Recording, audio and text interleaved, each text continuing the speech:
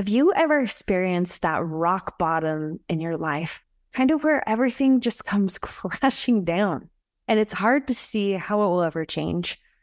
Today, I'm sharing my story and why I feel like it's time for me to start this podcast. Are you ready to make a change in your life but not sure where to start? Welcome to Moms on the Rise, where we believe that as moms and as women, we can choose to create a life we love. I'm Camille Beckstrand, a mindset coach and fellow mom on this journey of rising up in all areas of our lives. So join me and let's rise together.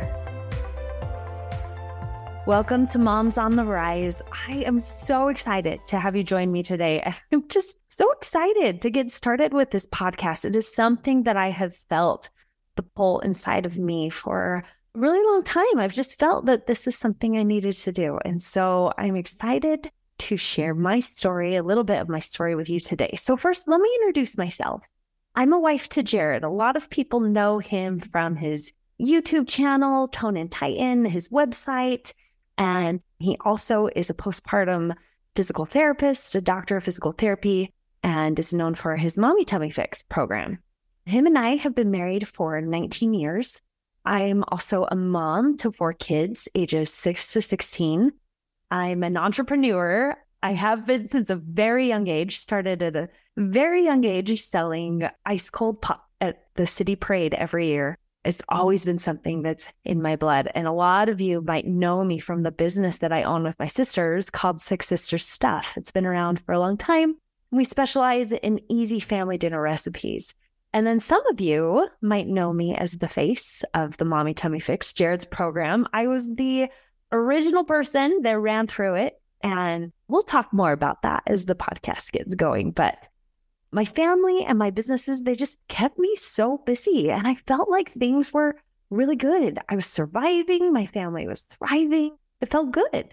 And then 2020 hit, COVID and all the fears around that, the pandemic and being forced to stay at home, changing our routines. And I'm a person who thrives on routines. And I have kids who really thrive on routines and need that. And just all our kids' activities were canceled. You remember, it was traumatizing. It was a lot.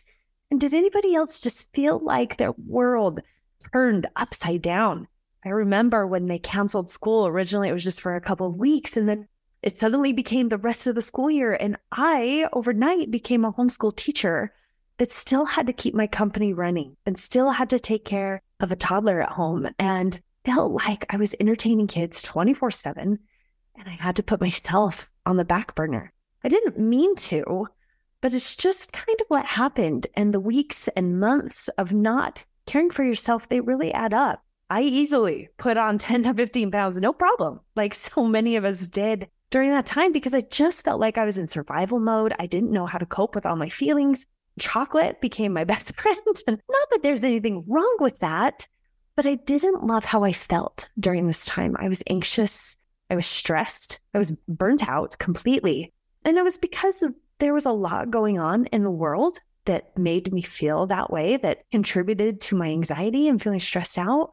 But then I also felt a lot of shame that I felt anxious and that I felt burnt out from being with my kids and having to do homeschool. And I just felt like I was letting everybody down. And there was just a lot of heaviness that I felt. My anxiety and even PTSD from other things in my life, it was just hitting this all-time high. And so I started therapy and I hired a coach to help me with a couple different things. And I felt like as I was figuring everything out, it just felt like I was at the bottom of a really big hole or maybe a big pit. My husband calls it an abyss, but it was dark and I felt alone and I just didn't know how to get out of this place I was in, how to get out of this hole that I felt I was in. I didn't know how to change. And one of the coaches that I was working with was talking to me about some of the shame that I felt, that I couldn't be everything for everyone and that I felt like I was letting people down. And I didn't know how to start taking care of me because I needed to take care of everyone else. That was my job. I was carrying everyone through this emotionally hard time and this mentally hard time. And I just remember that this coach said, listen, you might think that it sounds really noble of you to stop caring for yourself and to go all in on your kids and everyone else. But how noble is it really when you reach your breaking point and you might even need to be hospitalized because you stopped taking care of you, whether it was mentally, emotionally, or physically? It doesn't matter. Part of being a good mom is caring enough for your kids to take care of yourself.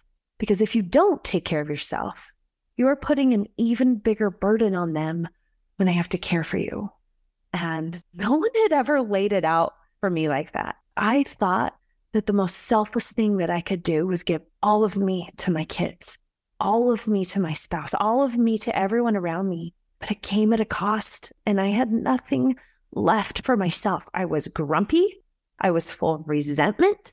I didn't feel great because I wasn't taking care of me. And so it was during this time that I decided I had to find ways to start showing up for myself again.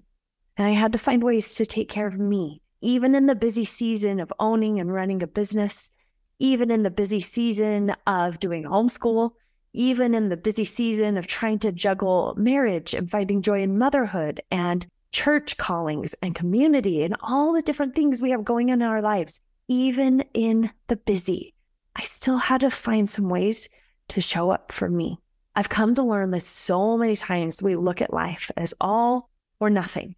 I thought that I have to go all in on being a mom, which left me nothing when it came to taking care of me.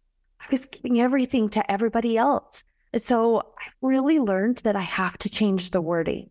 For me, it has to be, I can be all in on being a mom and being all in on myself. There is a way to integrate both into your life. It might take some shifting around and maybe removing things that really aren't serving you. But when you start to take care of you, even in tiny ways, it's crazy how it trickles into all other parts of your life for the good. It's a change that we have to start making as moms. The past 3 to 4 years have been such a journey as I've worked with therapists and coaches to help pull me out of that dark pit that I was in. There were days when the anxiety and the depression and the PTSD just felt overwhelming. And I was so thankful for the people around me who were the helpers, who stepped in and offered a hand to help lift me up or pull me up or just a hand to hold when I was having a rough day. And of course, I'm so thankful for a God who never gave up on me, who listened to me every day and put amazing people in my path that would help me. And so here's the thing, and this is what I had to learn.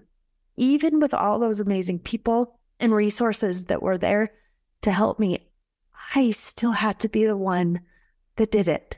I still had to be the one that did the work. I still had to be the one who grabbed that hand that was reaching out and choose to rise up from my dark pit, from my abyss, to not stay in that dark hole. Now, I want you to know that there are days when it's okay to stay there and to sit there. And I definitely did. Healing from trauma and dealing with grief, it comes in waves. And I had to learn to give myself that time and space to sit with my feelings sometimes. But I knew it wasn't a place where I wanted to stay for long. The word that I've focused on for the past few years has been the word rise. I'm somebody who loves sunrises.